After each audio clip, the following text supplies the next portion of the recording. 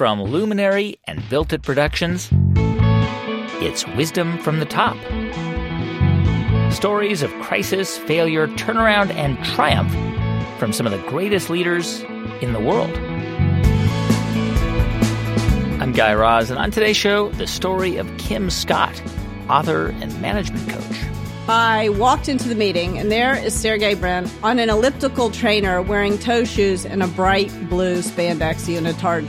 And there in the other corner of the room was Eric Schmidt doing his emails like his brain had been plugged into the machine. So probably like you in such a situation, I felt a little bit nervous. How in the world was I supposed to get these people's attention? How Kim Scott developed her style of radical candor in the workplace through her successes and failures as an entrepreneur, manager, and coach at some of the biggest tech companies on earth.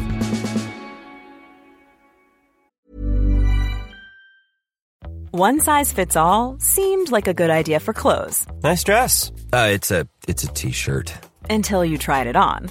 Same goes for your healthcare. That's why United Healthcare offers a variety of flexible, budget-friendly coverage for medical, vision, dental, and more. So whether you're between jobs, coming off a parent's plan, or even missed open enrollment, you can find the plan that fits you best. Find out more about United Healthcare coverage at uh1.com. That's uh1.com. I'm Sandra, and I'm just the professional your small business was looking for. But you didn't hire me because you didn't use LinkedIn Jobs. LinkedIn has professionals you can't find anywhere else, including those who aren't actively looking for a new job, but might be open to the perfect role, like me. In a given month, over 70% of LinkedIn users don't visit other leading job sites. So if you're not looking on LinkedIn, you'll miss out on great candidates like Sandra. Start hiring professionals like a professional. Post your free job on linkedin.com/people today.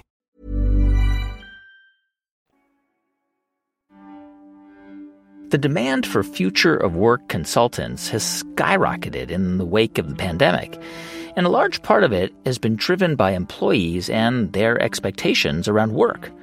When I got started in radio back in the 1990s, the advice I was given, be the first one in, the last one out, outwork everyone else, roll with the punches, don't complain, and you'll succeed. But today, that advice just won't fly. The evidence is clear. All kinds of employee surveys that have been carried out over the past year or so show that our relationship to work is changing, especially among younger workers. They don't want to be married to their jobs. They don't want to live to work. They want a fulfilling, healthy, balanced life, to clock out at 6 p.m. and leave work at work, especially on weekends. Employees at big companies are speaking up and speaking out, standing up against management decisions, organizing, and taking back a lot of power. Now, all of this may seem new, but my guest today, Kim Scott, might call it the latest iteration of radical candor. Kim's book, called Radical Candor, lays out an argument that calls for more honesty, more humanity, and a healthier balance of power in the workplace. Kim spent much of her early career working at a series of startups before she went to Google in 2004 to manage its advertising business. In 2011, she joined Apple, where Kim was asked to train managers on how to lead with candor. It's an approach she learned the hard way after years of making mistakes of her own. But even so, Kim didn't go to college thinking she was going to be some big-shot business guru. In fact, her plan was to fight the Cold War as a Slavic literature major. That's absolutely right. I studied arms control, and I was gonna end the Cold War, and look, I succeeded. But with that, with studying Slavic literature, what was your idea? I mean, did you intend to go into academia in some form? No, I never intended to go into academia. It seemed too constricting. But what I had a very clear idea that I was going to understand the Russian culture and the American culture and help us all get along. So that was my 18-year-old ambition.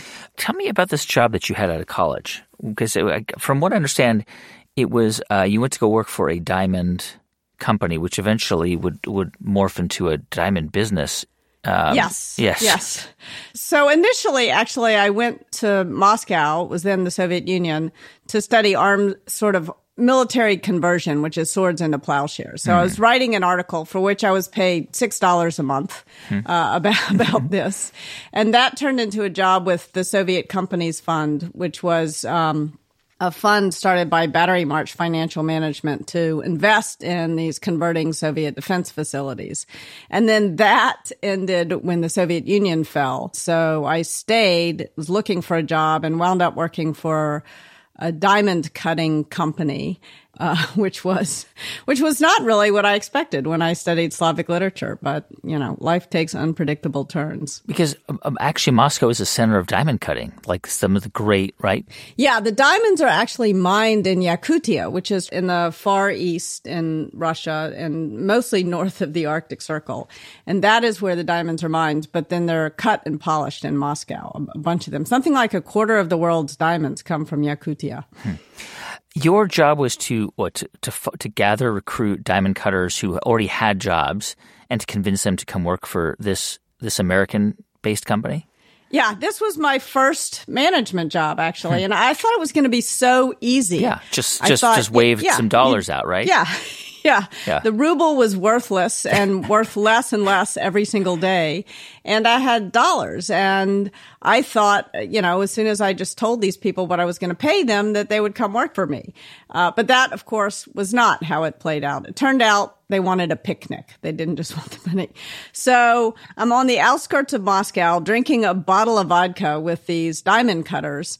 And by the time we finish the bottle of vodka, it becomes clear to me that what they wanted was not just money. They wanted to know that they would have a boss who gave a damn. They wanted to know that if things went to hell in Russia, which they felt like they might do at any moment, there would be someone on the outside who would help get them and their families out, who would really care. And this was the moment in my life when I thought, management is more interesting. This whole idea of management is actually, it's about human relationships. And that's why I studied, also, in addition to wanting to save the world from nuclear holocaust, that's why I studied Russian literature, because human relationships are really endlessly interesting. So this experience, in sort of your nascent experience in management in your early 20s, must have kind of sparked something, because you did this for a couple of years and then decided to go to business school. Yes. To be honest, part of the reason I went to business school was it was the shortest of all the next steps I could take. And it seemed to have the most wide open exit options. So I knew I didn't want to be a lawyer. I knew I didn't want to be a doctor. I had no idea what I wanted to do. So I was like, but I knew I wanted to leave. I'd been in Russia at this point for 4 years. One mafia was beheading its competing mafia and leaving the heads on stakes around the suburbs of the city. And I thought, this is a good time to get out of here. All right. So after working in Moscow, you decided to go to business school. And after getting your MBA at Harvard, you go right to work for a company called Delta 3, right? Yeah, based in Jerusalem. Now, I was back 20 years ago as a correspondent there, so I know that Israelis can be very blunt. Yes. Right? They tell you exactly what they think. And this was kind of shocking for you when you got there, right? Because when you got to this company, because you weren't used to that kind of direct, almost aggressive feedback. Yeah, no, I had been raised in the South. And so, I was definitely taught, if you don't have anything nice to say, don't say anything at all. And that was certainly not the attitude. And this was good management, actually. I did see some good management at Delta 3. Noam Bardin, who was the CTO, he wound up starting Waze, actually, was the CEO of Waze. And I remember watching him argue with his team. And I remember thinking, he really respects these people. And when he disagrees vehemently, it's a sign of respect. It's not a sign of disrespect. Because initially, right, you're thinking, this is unlike anything I'd experienced. But people were, you write about this, people were like shouting at each other in the office. But having fun and moving quickly. That was a great experience. The bad experience that I had at Delta 3 happened when we had to do layoffs. And there, for some reason, the leadership of the company did not talk directly to people. They sent in somebody who, am I allowed to curse on your podcast? Sure. They sent somebody in who I can only describe as a paid asshole to sort of do the dirty work. And it was really almost kind of a betrayal because I remember thinking these people are so direct in most cases, but in this moment when directness and respect are most required, because if you fire someone in the right way, it can actually be almost an affirming experience. And if you fire someone in the wrong way, it's devastating. All right, so you eventually leave. You go to the next, a different startup, which is a commercial mortgage, I guess, internet service provider. It's called Cultivating. Yes, exactly. And a similarly challenging experience with bad management. Yeah. So in my very first job, when I was back in Moscow, I had a boss who paid me less than half of what I should have been paid, a man. And this infuriated me. And when I talked to him about it, it sort of went from bad to worse. So when I took the job at Capital Thinking, the CEO of that company was a woman. And I thought, well, that won't happen to me now. And I helped her recruit the team. And one of the people who we hired, one of my peers, I learned shortly after he joined, was getting paid, 30 or 40% more than I was. And I wondered, why would this be? He didn't have any more experience. He didn't have more responsibility. And I went to the CEO and I asked her, I said, why are you paying him so much more than me? And she looked at me and she said, well, he's got a wife and child to support. And I was 5 times more angry at her than I was at the man who had underpaid me. And that's not fair either. I mean, I think both of them were doing it for the same reason. They were underpaying me because they could afford to do it. I would take the job. And so they did it. So you decide, I am going to take all of these learnings about bad management, and I'm going to be a good manager and start my own company, which was called Juice, a software company. And what was the idea behind that company? So the idea of Juice was that it was sort of like Google spreadsheets, but it all happened in Excel. So it pulled data, live data into Excel. This was a long time ago, so it seemed revolutionary at the time. And I tell entrepreneurs this all the time. When you start a company, you don't think about it this way, but you're kind of conducting your own Stanford prison experiment. By the way, I just saw Phil Zimbardo at a restaurant, just randomly. Oh, did you? Yes. Wow. Yeah. Wow. Just sitting there. I said hi to him. Yeah. Yeah.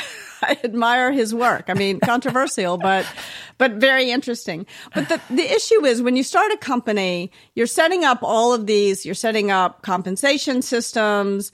You're setting up systems for hiring people. You're setting up systems for how people get fired. And those systems really change people's behavior.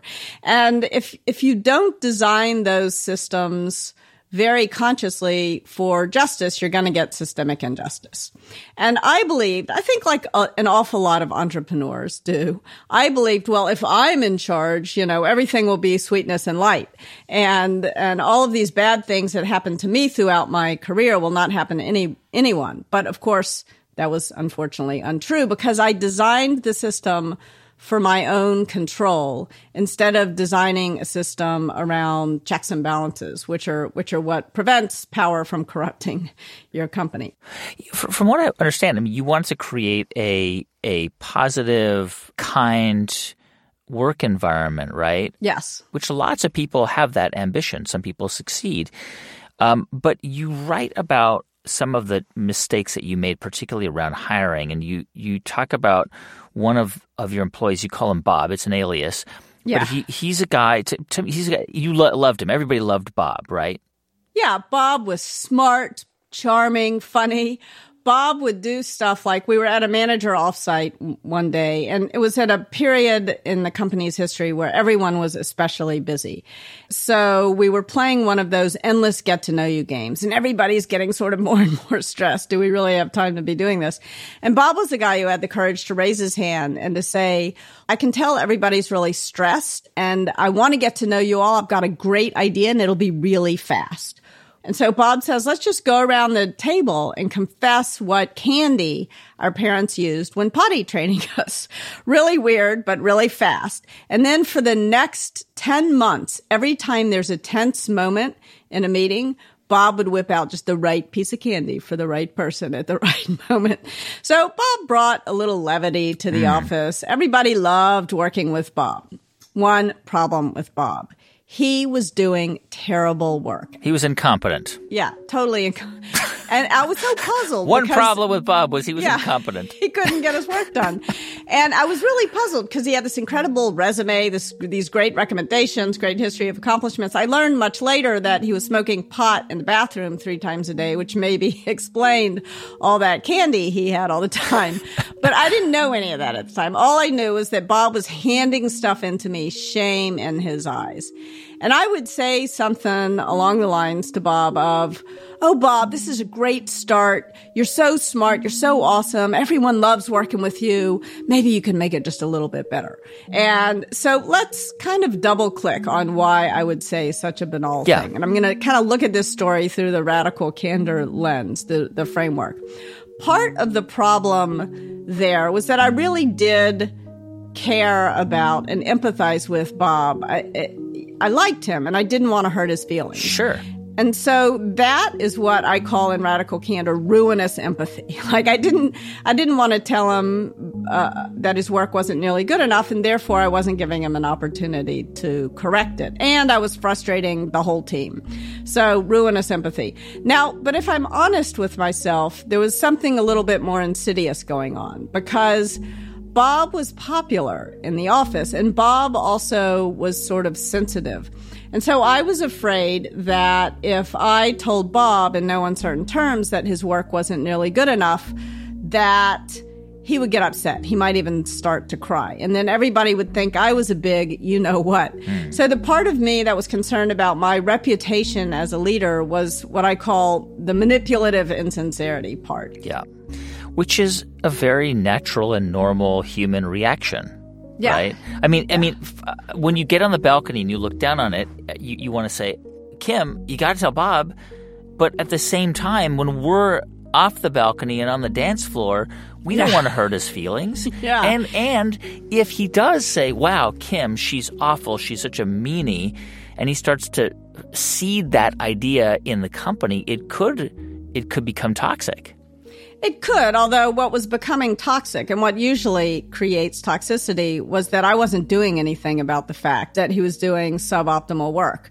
And I realized if I don't fire Bob, I'm going to lose all my best performers. So I sat down to have a conversation with Bob that I should have frankly started 10 months previously. And when I finished explaining to him where things stood, he looked me right in the eye and he said, "Why didn't you tell me?" And now I realized that by not telling Bob, just trying to be nice, quote unquote nice, I'm having to fire him because of it. Not so nice after all.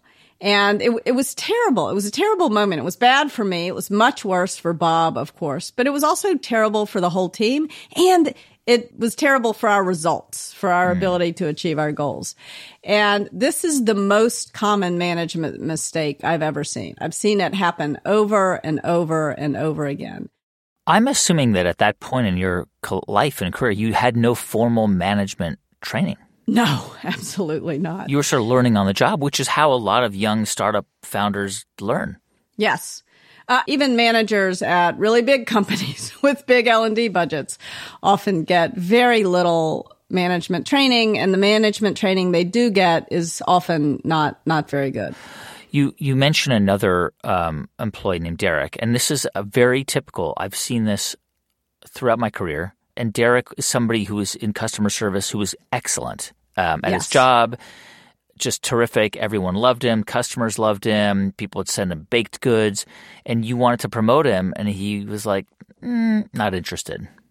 Yeah, he didn't want a promotion because what he really wanted was a role on Broadway. And so what he wanted to do was come into work, do great work, leave at 5, and then go be in these off-Broadway productions. So I decided that I would hire someone else to run customer service. And that was the right decision. If someone says they don't want the job, don't make them take it.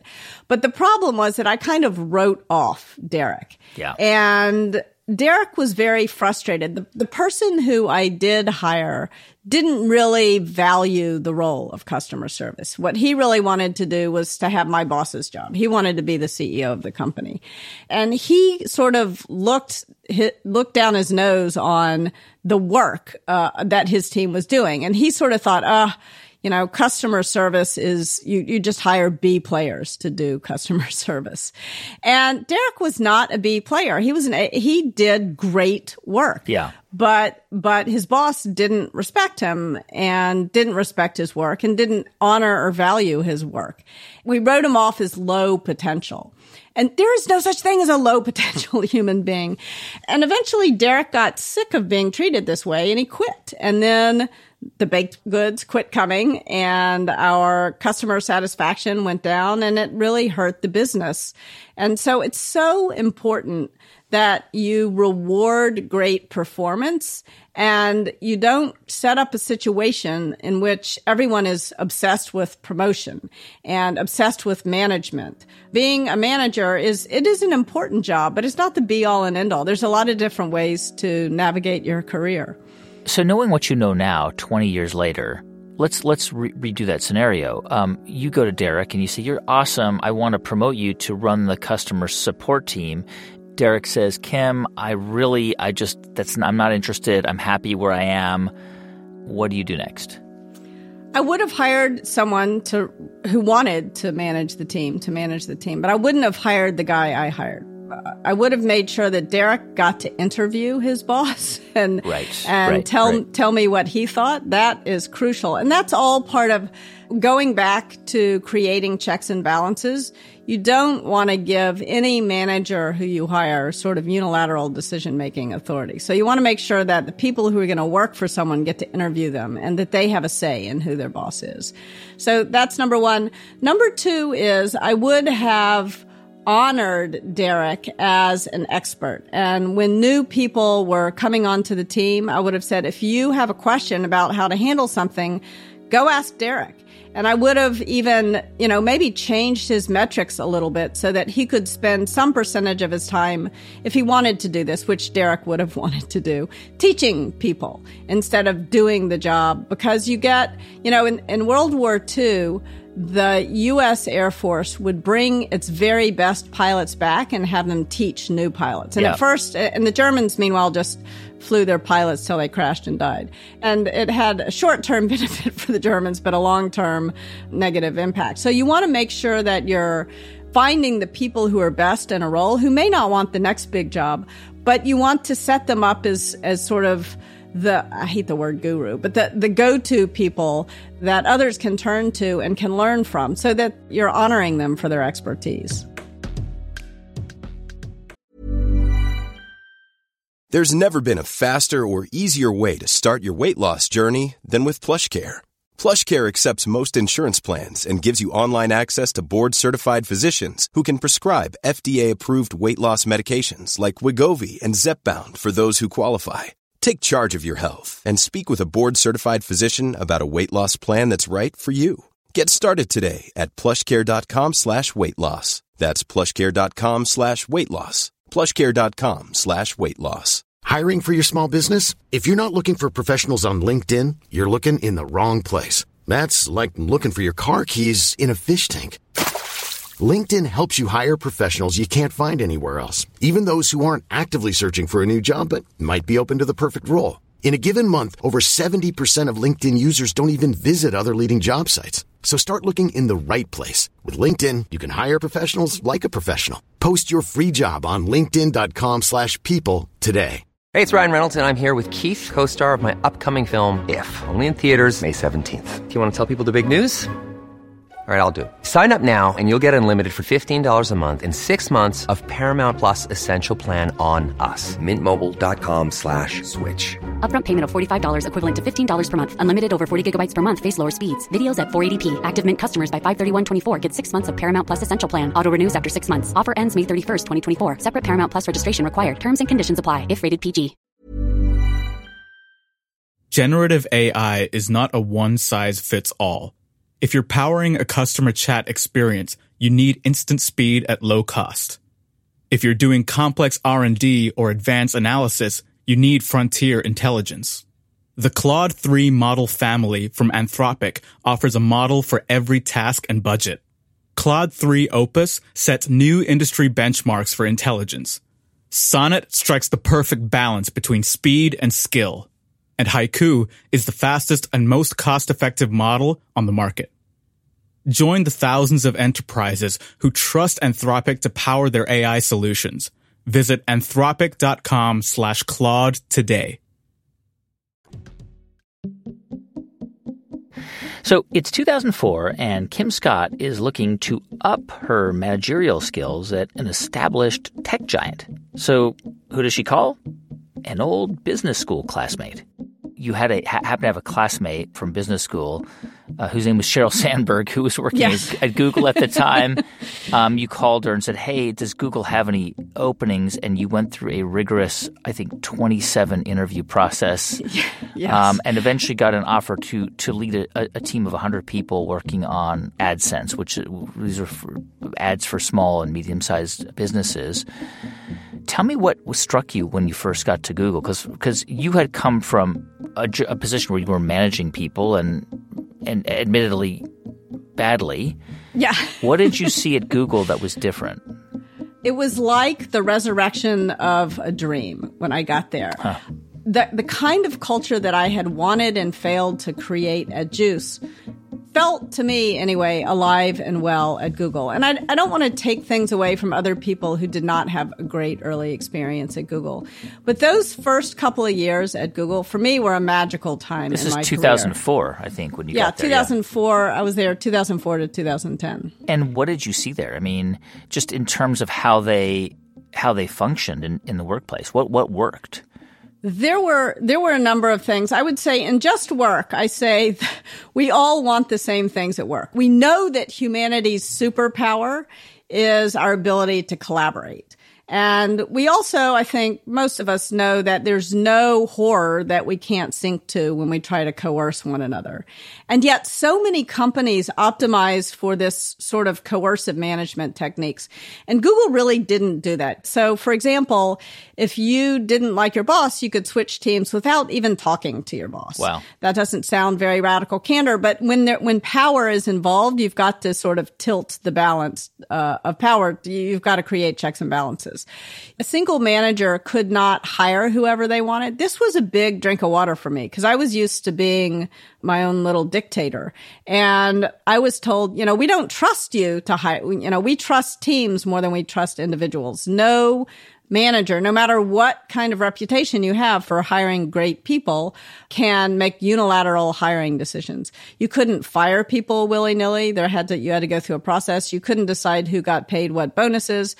And that effort to strip unilateral decision-making power away from managers really meant that there was less bullying, and we've read a lot. I'm not saying there was no harassment. There was certainly harassment at Google, but less there than I had seen elsewhere. I mean, the other thing that I noticed was that I was paid. I compared the CTO and my co-founder at Juice also went to Google around the same time that I did.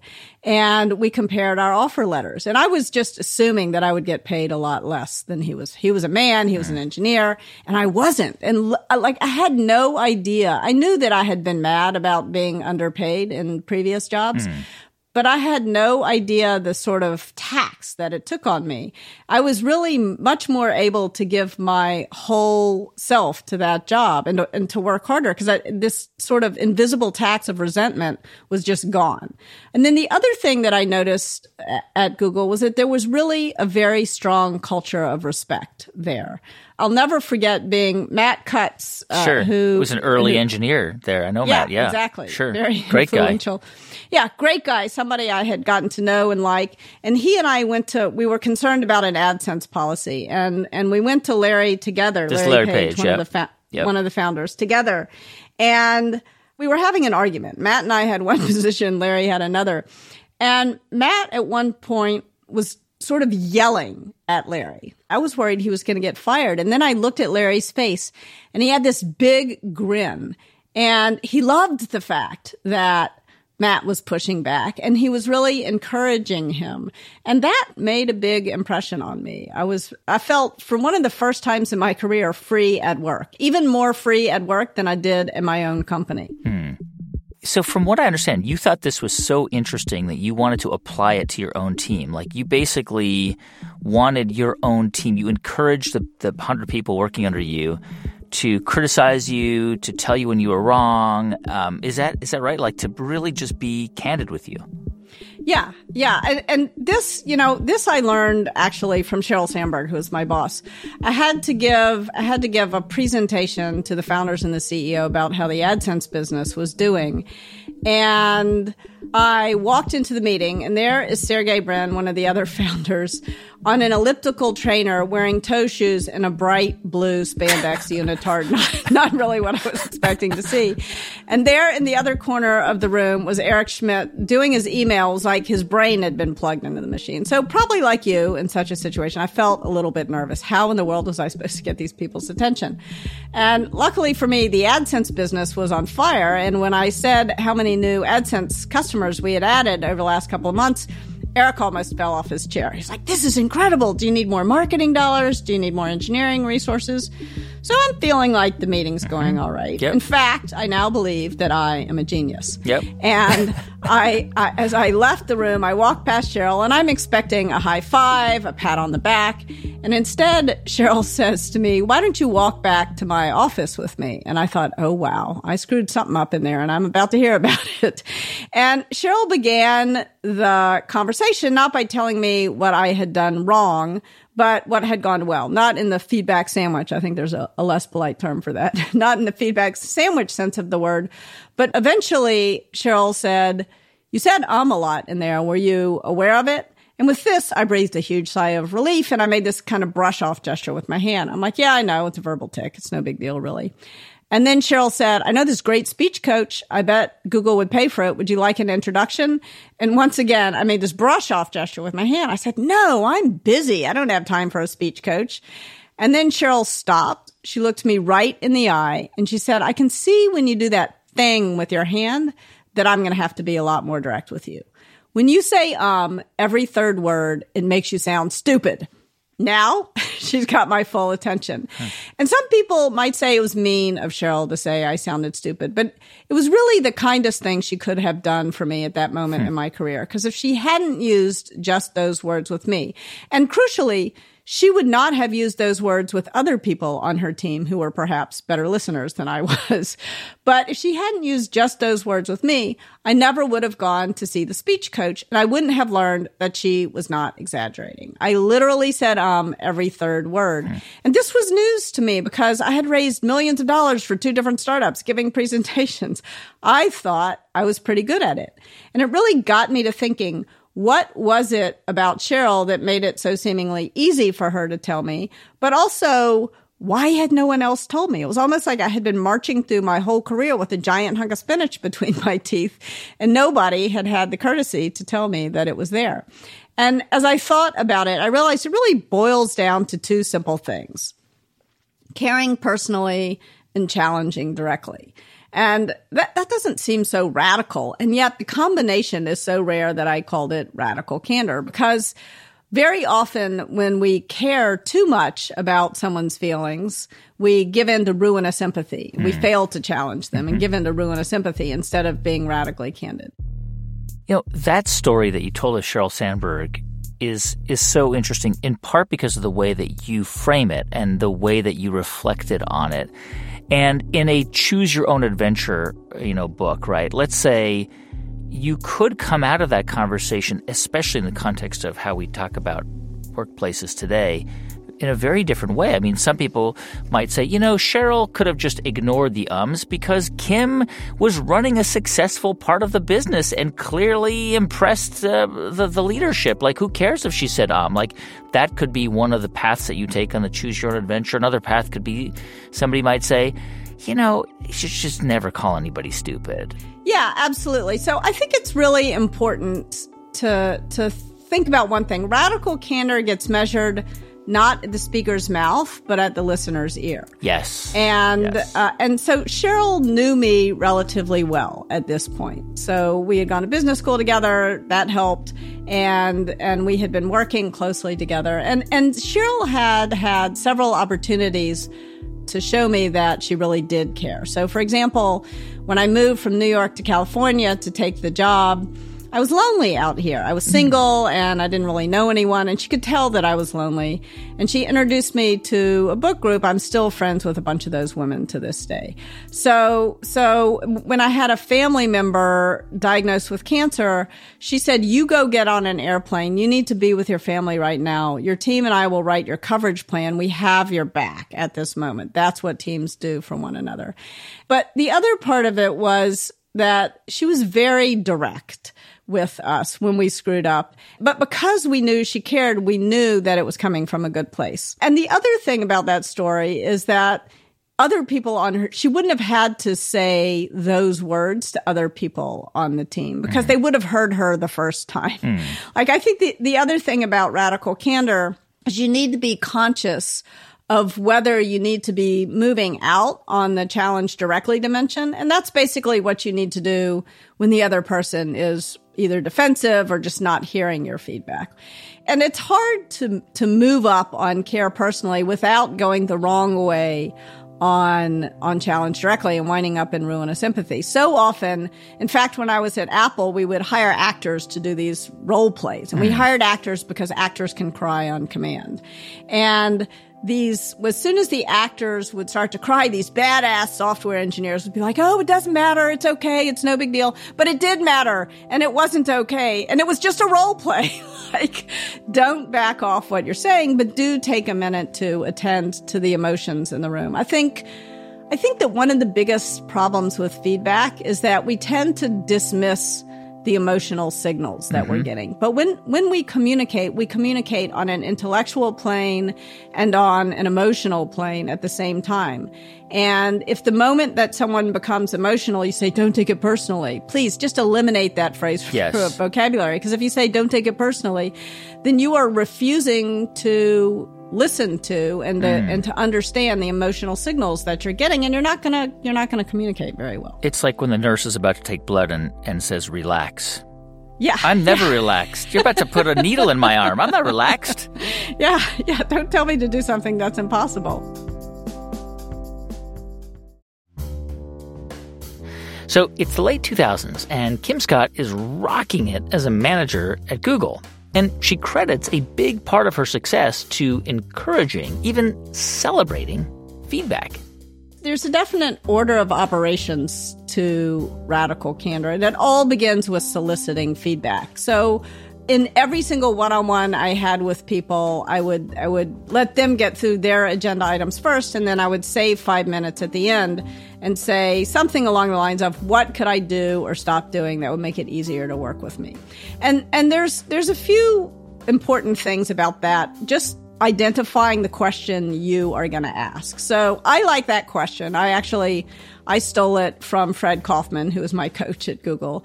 But other people don't like that question. So the most important thing about the question you're going to ask to solicit feedback is that it sounds like you.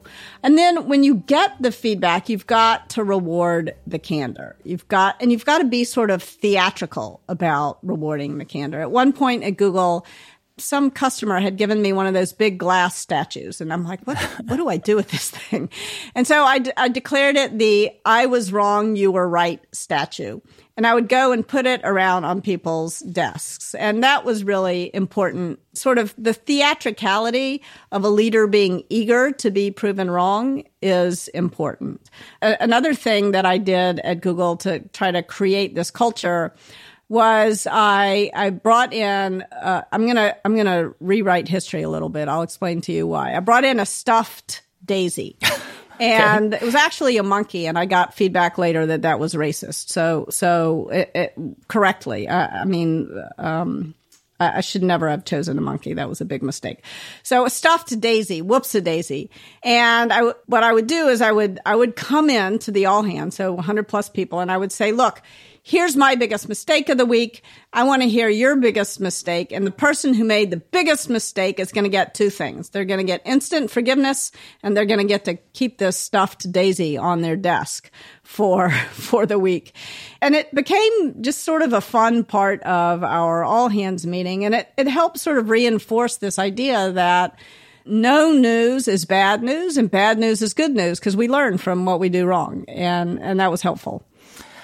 When does feedback create an environment that actually stifles innovation and creativity, right? Because sometimes feedback isn't right. Feedback is wrong. Like the things people give you feedback on and their perspectives are just not, it's not good feedback. It's not smart. It's not helpful. I mean, let's be honest. Some feedback's terrible. Some feedback is really horrible. So the thing you can do is, first of all, you can identify the 5 or 10% of what the person said that you can agree with, just to demonstrate that you're not shut down to feedback. You're not automatically defensive. And then you have a respectful conversation with the person about why you disagree with the feedback. Again, this is counterintuitive. I think instinctively, a lot of us fear that a disagreement is going to hurt a relationship. But the fact of the matter is, what's really going to hurt your relationship is either ignoring feedback that someone had the courage to give you, or saying, thank you for the feedback. You know, I don't know about you, but when someone says that to me, that is not what I hear. I hear F you. I want to sort of call out some specific ways that feedback goes wrong. Mm-hmm. Sometimes feedback reflects unconscious bias, gender bias, racial bias. Yes. Sometimes feedback actually reflects conscious prejudice. And sometimes it's not feedback, it's just bullying. And so the question is, what do you do when what you're getting is bias, prejudice, or bullying masquerading as feedback? That is hard. I mean, we're living in an environment now where it's becoming much clearer that certain types of managers, and I don't want to stereotype, but let's just say white men may not have been as conscious of these things. Because how would they be? They haven't been the victims of them. Alan Eustace, who's one of my favorite leaders, was one of my favorite leaders at Google, used to do this thing with his team where he would stand up in front of a couple thousand engineers, and he would say, if you're underrepresented on this team, and by that he meant if you're a woman, if you're black, if you're Latinx, if you're underrepresented on this team, and you have been harmed by workplace injustice in the last week, pretty much 100% of the underrepresented people on the team raised their hand. And then he would say, now, everybody put your hand down. Now, if you have been unjust to one of your colleagues in the last week, raise your hand. Nobody raised their hand. And so this is one of the things that I struggled with when I wrote Just Work. Like, I hate to think of myself as a victim, but even more, I hate to think of myself as a perpetrator. And so sometimes we're the person who was harmed. Other times we're the person who caused harm. Other times we are the upstander, and an upstander is a bystander who actually intervenes. And other times we're the leader. And in each of these different roles, we kind of have different levels of responsibility. So Aileen Lee told me a great story. She's the founder of Cowboy VC. She told me a great story about walking into a meeting with two colleagues who were men. They sat down at a long conference table, and then the folks from the other side, from the company whose business they were trying to win, came in. The first guy sits across from the guy to Aileen's left. The next guy sits across from the guy to his left. And Aileen had the expertise that was going to win her team the deal. And so she started talking. But when the other side had questions, they directed them at her two colleagues who were men, not at Aileen. And it happened once. It happened twice. And eventually, one of Aileen's partners stood up and he said, I think Aileen and I should switch seats. That was all he had to do to totally change the tenor in the room. Everybody realized what they were doing and they stopped doing it. So that was sort of a simple example of an I statement working, no huge deal, but it worked out really well. But of course, sometimes it's not unconscious bias at play. And I think this is one of the reasons that unconscious bias gets met with some skepticism, is that very often we assume everything's unconscious bias. But sometimes it's not unconscious bias. Sometimes it's quite a conscious prejudice. But sometimes there's no conscious prejudiced belief going on. The person's just being mean. And that is what bullying is. And, it's so hard in the moment to know how to respond to bullying. I think one of the many mistakes of feedback training is that it teaches us to respond to bullying as though it's bias. And this is a mistake I have made many, many times. In fact, when my daughter was in third grade, she was getting bullied on the playground. And I was kind of encouraging her to say, I feel sad when you blah, blah. And she banged her fist on the table and she said, Mom, he is trying to make me feel sad. Why would I tell him he succeeded? And I thought, gosh, that is a really good point. It's a very good point for a third grader. Yeah. Yeah. She was able to articulate. Why would I give him that power, right? Yeah. Yeah, house of radical candor here. She was giving me some feedback. But she was exactly right. And so I realized a you statement, if an I statement invites someone in to understand things from your perspective, that's a great response to bias. But if it's bullying, you want a you statement, which kind of pushes them away. Like, you can't talk to me like that. Or if that feels like it might escalate, say, what's going on for you here? Or even just like, where'd you get that shirt? The point of a you statement is now you are in an active role because you're asking the other person the question. Hi, I'm Daniel, founder of Pretty Litter. Did you know cats tend to hide symptoms of sickness and pain? I learned this the hard way after losing my cat, Gingy. So I created Pretty Litter, a health monitoring litter that helps detect early signs of illness by changing colors, saving you money and potentially your cat's life. Pretty Litter is veterinarian developed, and it's the easiest way to keep tabs on your fur baby's health right at home. Go to prettylitter.com and use code ACAST for 20% off your first order and a free cat toy. Terms and conditions apply. See site for details. Hey, it's Paige DeSorbo from Giggly Squad. High quality fashion without the price tag. Say hello to Quince. I'm snagging high-end essentials like cozy cashmere sweaters, sleek leather jackets, fine jewelry, and so much more. With Quince being 50 to 80% less than similar brands.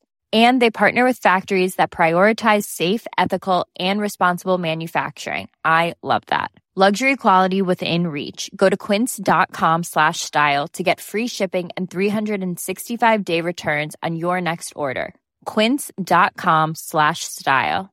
Even when we're on a budget, we still deserve nice things. Quince is a place to scoop up stunning high-end goods for 50 to 80% less than similar brands. They have buttery soft cashmere sweaters starting at $50, luxurious Italian leather bags, and so much more. Plus, Quince only works with factories that use safe, ethical, and responsible manufacturing. Get the high-end goods you'll love without the high price tag with Quince. Go to quince.com/style for free shipping and 365-day returns. You eventually left Google and went to Apple, and you were hired to teach a class about management at what was called Apple University, their sort of internal school. And what I love about this is that you went in as sort of your own experiment. You said like I want to learn even more about management, and I'm going to use my stories of success and failure to teach this class and then to learn. Yes, it was incredible, actually. Steve Jobs had decided that the management training that they had at Apple was not good. And so he wanted to throw it all away and start from a blank sheet of paper. And it was a big decision to leave Google, actually. I after I had kids, you kind of reassess what's important to you. And I realized I really didn't care at all about cost per click. I mean, that was doing really well at Google. But the thing that really got me out of bed in the morning was building the team, helping the culture of the team translate to 13 different countries, and helping the people on the team take a step in the direction of their dreams. And so how could I do that at scale, not just for one particular team, but I kind of wanted to shed the operating role that I had and really focus on the management side of things. And from what I understand, this is really where you began to understand this idea that you call superstars versus rock stars, which goes back to this earlier experience you had at Juice with Derek, which is you kind of never really gave as much. I might be mangling this, but you didn't. You early in your career, you seemed to be dismissive of people who weren't interested in kind of moving up the hierarchy, right? And at Apple, you learned that actually you need a combination of those people to be successful. Yeah, absolutely. There was a leader at Apple. I remember talking to her, and she said, you know, you really have to manage people who are in superstar mode very differently from people who are in rock star mode. And I thought, what in the world are you talking about? What's the difference? And she explained to me, people when they're in superstar mode they're gunning for the next job. They may not even be on your team very long because they're on a super steep growth trajectory. But people, when they're in rock star mode, they're doing excellent work, but they're not necessarily gunning for the next job. And if you give it to them, you'll screw everything up. You know, they don't want your job. They don't want your boss's job. They don't want to be Steve Jobs. They just want to do a great job. And that was that was a big aha moment. And that was the moment when I realized how badly I had screwed up with Derek, because people, when they are in superstar mode, you want to make sure, first of all, you want to make sure that you've got redundancy, because it's almost shooting star. They may not be with you very long.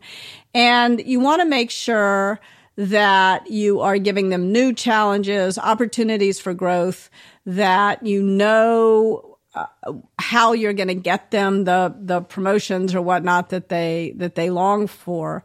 But when people are in rock star mode, and we're all in both modes, by the way, I try to, it's very tempting to label people, you're a superstar, you're a rock star, but we're all both at different points in our career.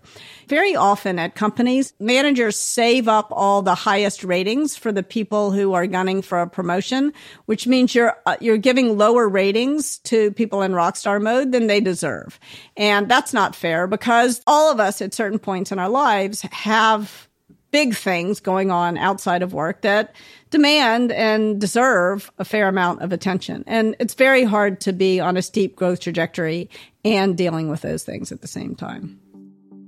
Your latest book is called Just Work, Get Shit Done Fast and Fair. And I want to use this as an opportunity to leap off into a question around the new generation of people in the workforce. Now, I'm a Gen Xer, and I think you are too. Mm-hmm. And I remember when I started out in the workforce, it was sort of the boomers were dominating everything. And they would say things like, oh, you guys are all in a hurry. You just want to, you don't want to wait your turn. You don't want to pay your dues. And I remember hearing that and feeling frustrated. Or they would say, you demand all this feedback.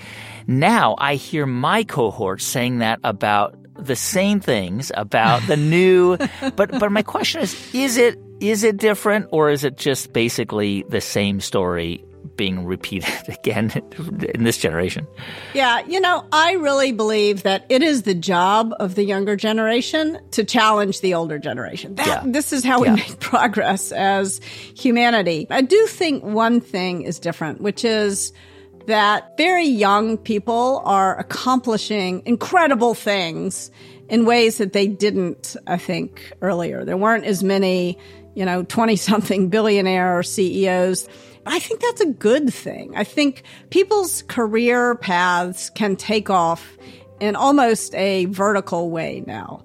And you don't have to sit around and pay your dues. But why should we sit around and paying dues? Like, what is that about?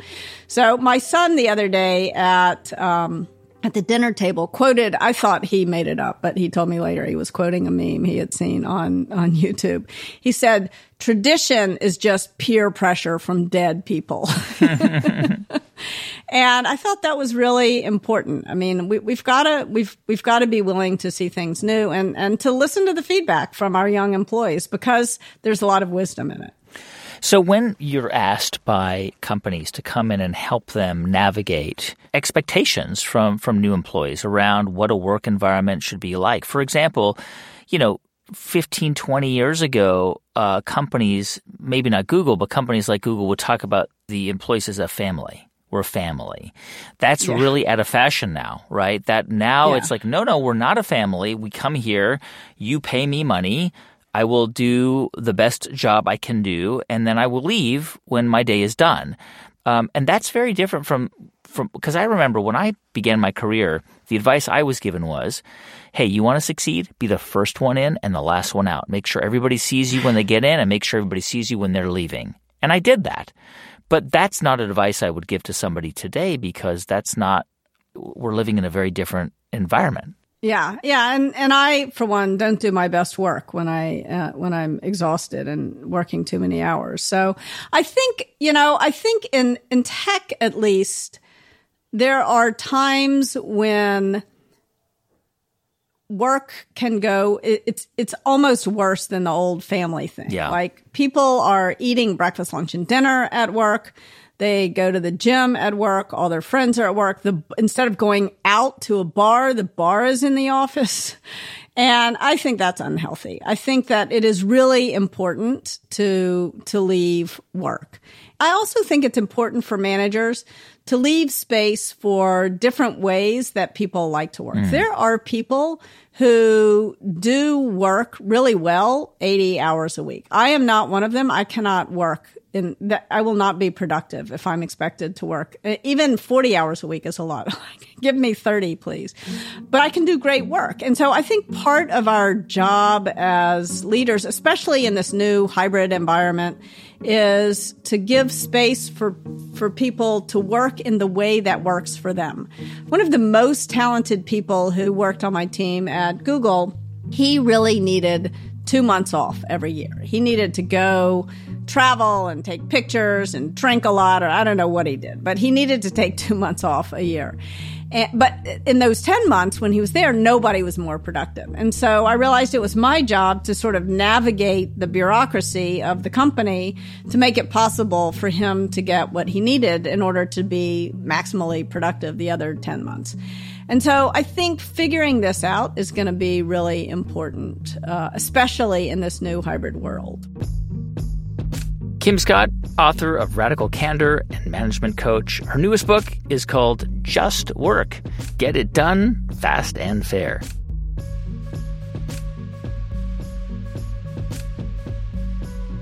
Hey, thanks for listening to the show this week. The music for this episode was composed and performed by Drop Electric. I'm Guy Raz, and you've been listening to Wisdom from the Top from Luminary and Built It Productions.